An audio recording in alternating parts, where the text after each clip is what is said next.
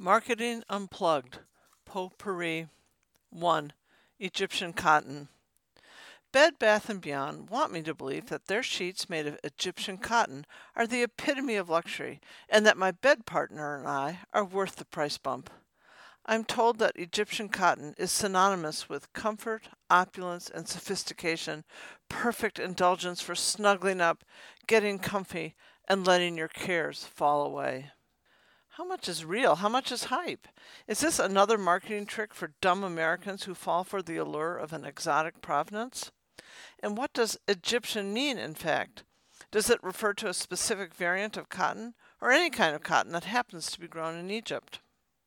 High luxury cotton, referred to as extra long staple or ELS cotton, can be grown in Egypt, but not exclusively. The longer and thinner ELS fibers result in a durable fabric with a silkier feel.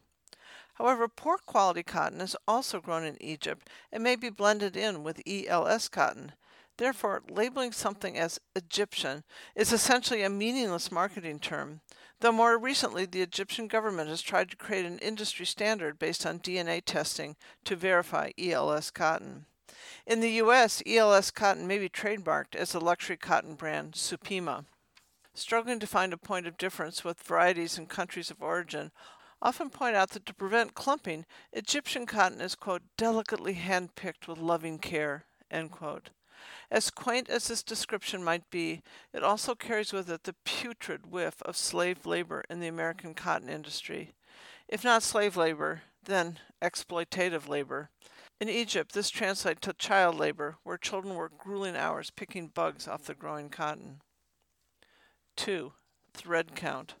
Thread count is the companion marketing ploy for sheets, tapping into the American concept that more is better. There are two different types of weave, the basic percale, which is one fiber over and one under, and the silkier sateen, which is one fiber under and three over. Thread count represents the sum of the vertical warp and horizontal weave in a square inch of fabric. The higher the thread count, the softer and more durable the sheets, up to 50 years. But frankly, I don't want to inherit Granny's sheets. Sateen is more loosely woven and susceptible to snags, and thus the thread count is generally higher than percale, particularly if fine threads are used.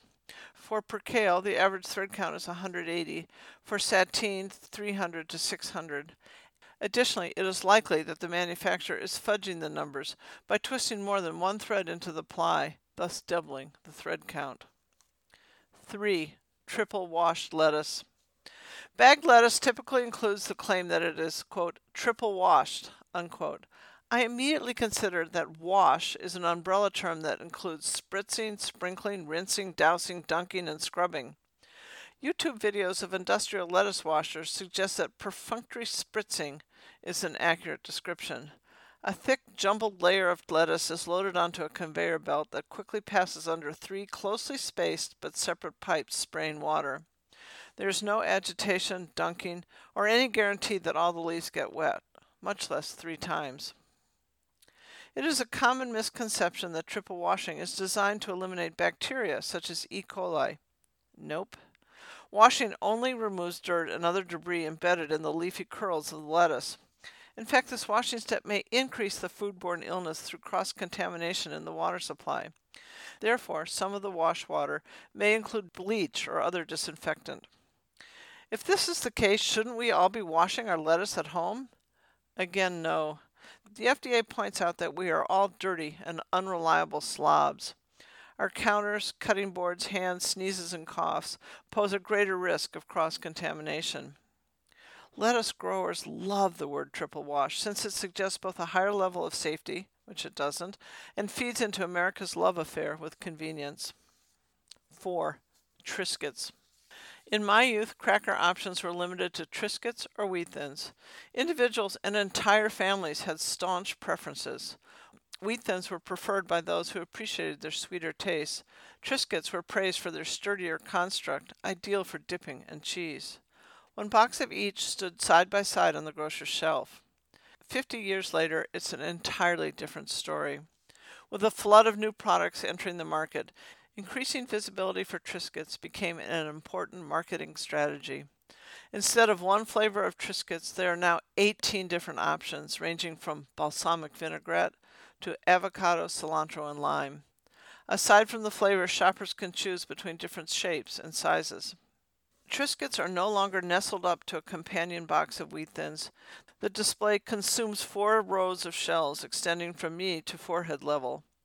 Yes, the number of options might expand the market for the once humble cracker, but this strategy has the added bonus of crowding out smaller or innovative brands struggling to get a toehold in this competitive market. As the Triscuit product line expanded, grocery stores realized that manufacturers would pay for the hotly contested real estate of eye-level shelf space. Even more competitive is the fixed size of the freezer case or the checkout line filled with impulse purchases. In the 1980s, grocery stores started charging slotting fees to reserve shelf space for those willing to pay for it. These fees are an important source of fixed income for the grocery store, which operates on slim margins otherwise. Once the product is slotted on the shelf, the store can charge a yearly fee to keep it there, similar to rent for a high-end apartment. The grocery store can extract more money by charging for product inclusion in their flyers or demanding free product for buy one, get one free promotions. All of these fees are, of course, passed on to the consumer. The unsuspecting shopper may stand in rapture in front of the Triscuit display, thinking that only a great country like the United States could offer 17 different flavors. When I stand there, I think I don't need a cracker sprinkled with some sort of pixie dust suggestive of cilantro and lime. I want something new and exciting, but sadly realize that I am a pawn in a hidden, complex, and devious system designed to favor the behemoth manufacturers who can pay to play. 5. Flushable. The market for wet wipes or baby wipes exploded in the 1990s, responding to parents' interest in a more durable wipe imbued with lotion, fragrance, and disinfectants. The market expanded to include any kind of personal hygiene beyond the tender skin of baby bottoms. For example, dude wipes are specifically marketed to men based on their larger size and more horsepower than flimsy toilet tissue. The product was profiled on Shark Tank. Mark Cuban, one of the judges, became an investor and showed up in one of their ads. Tapping into America's thirst for convenience and disdain for smeared body fluids, manufacturers gleefully have marketed their products as flushable, even though wet wipes are specifically designed not to disintegrate like toilet paper. Without a standard definition, marketers can use the word to describe anything that could be gagged down a swirling bowl. In this context, my niece's sock could be accurately described as flushable, even though several days later it resulted in a burbling excremental experience in the sink and shower that my family has tried to forget, but cannot. Wet wipes can have the same result, clogging both household and downstream sewer systems, creating repulsive accretions of solidified fat called fatbergs. It is estimated that extracting fatbergs costs U.S. utilities about $1 billion annually. The jousting over the definition of flushable has begun, pitting the wet wipe industry against the Federal Trade Commission that has prohibited the use of the word flushable in certain products. Manufacturers can use alternative wording such as, quote, safe for sewers, unquote. California, Oregon, and Illinois have ratcheted up efforts by mandating a do not flush logo on wet wipes. Manufacturers have countered these efforts with lawsuits contending that the plaintiffs have not definitively proven that wet wipes are the predominant culprit in fatbergs. The wet wipes aisle in my local grocery store revealed different packaging approaches. Some wipes have deleted the word flushable from their packaging and remain silent on the subject. Others display the Do Not Flush logo on the front, near where the wipe is dispensed. Others bury it on the back of the package. Some wipes take an environmental approach, noting that their product is plant-based, probably bamboo, contrasting with wet wipes that can be made with microplastics. However, this feel-good designation has no bearing on flushability. Then we have the example of dude wipes that encourage men to abandon all use of toilet paper. Their package proudly states their product is flushable. Few will notice the disclaimer in itty-bitty font on the back of the package, noting that their wipe should not be flushed if it's against the law, if there is fat or grease in the drain, or if consumers are unsure of their system capabilities. Regardless of any regulations, manufacturers can feel smug in the knowledge that their marketing efforts over the past 30 years will have lasting effects.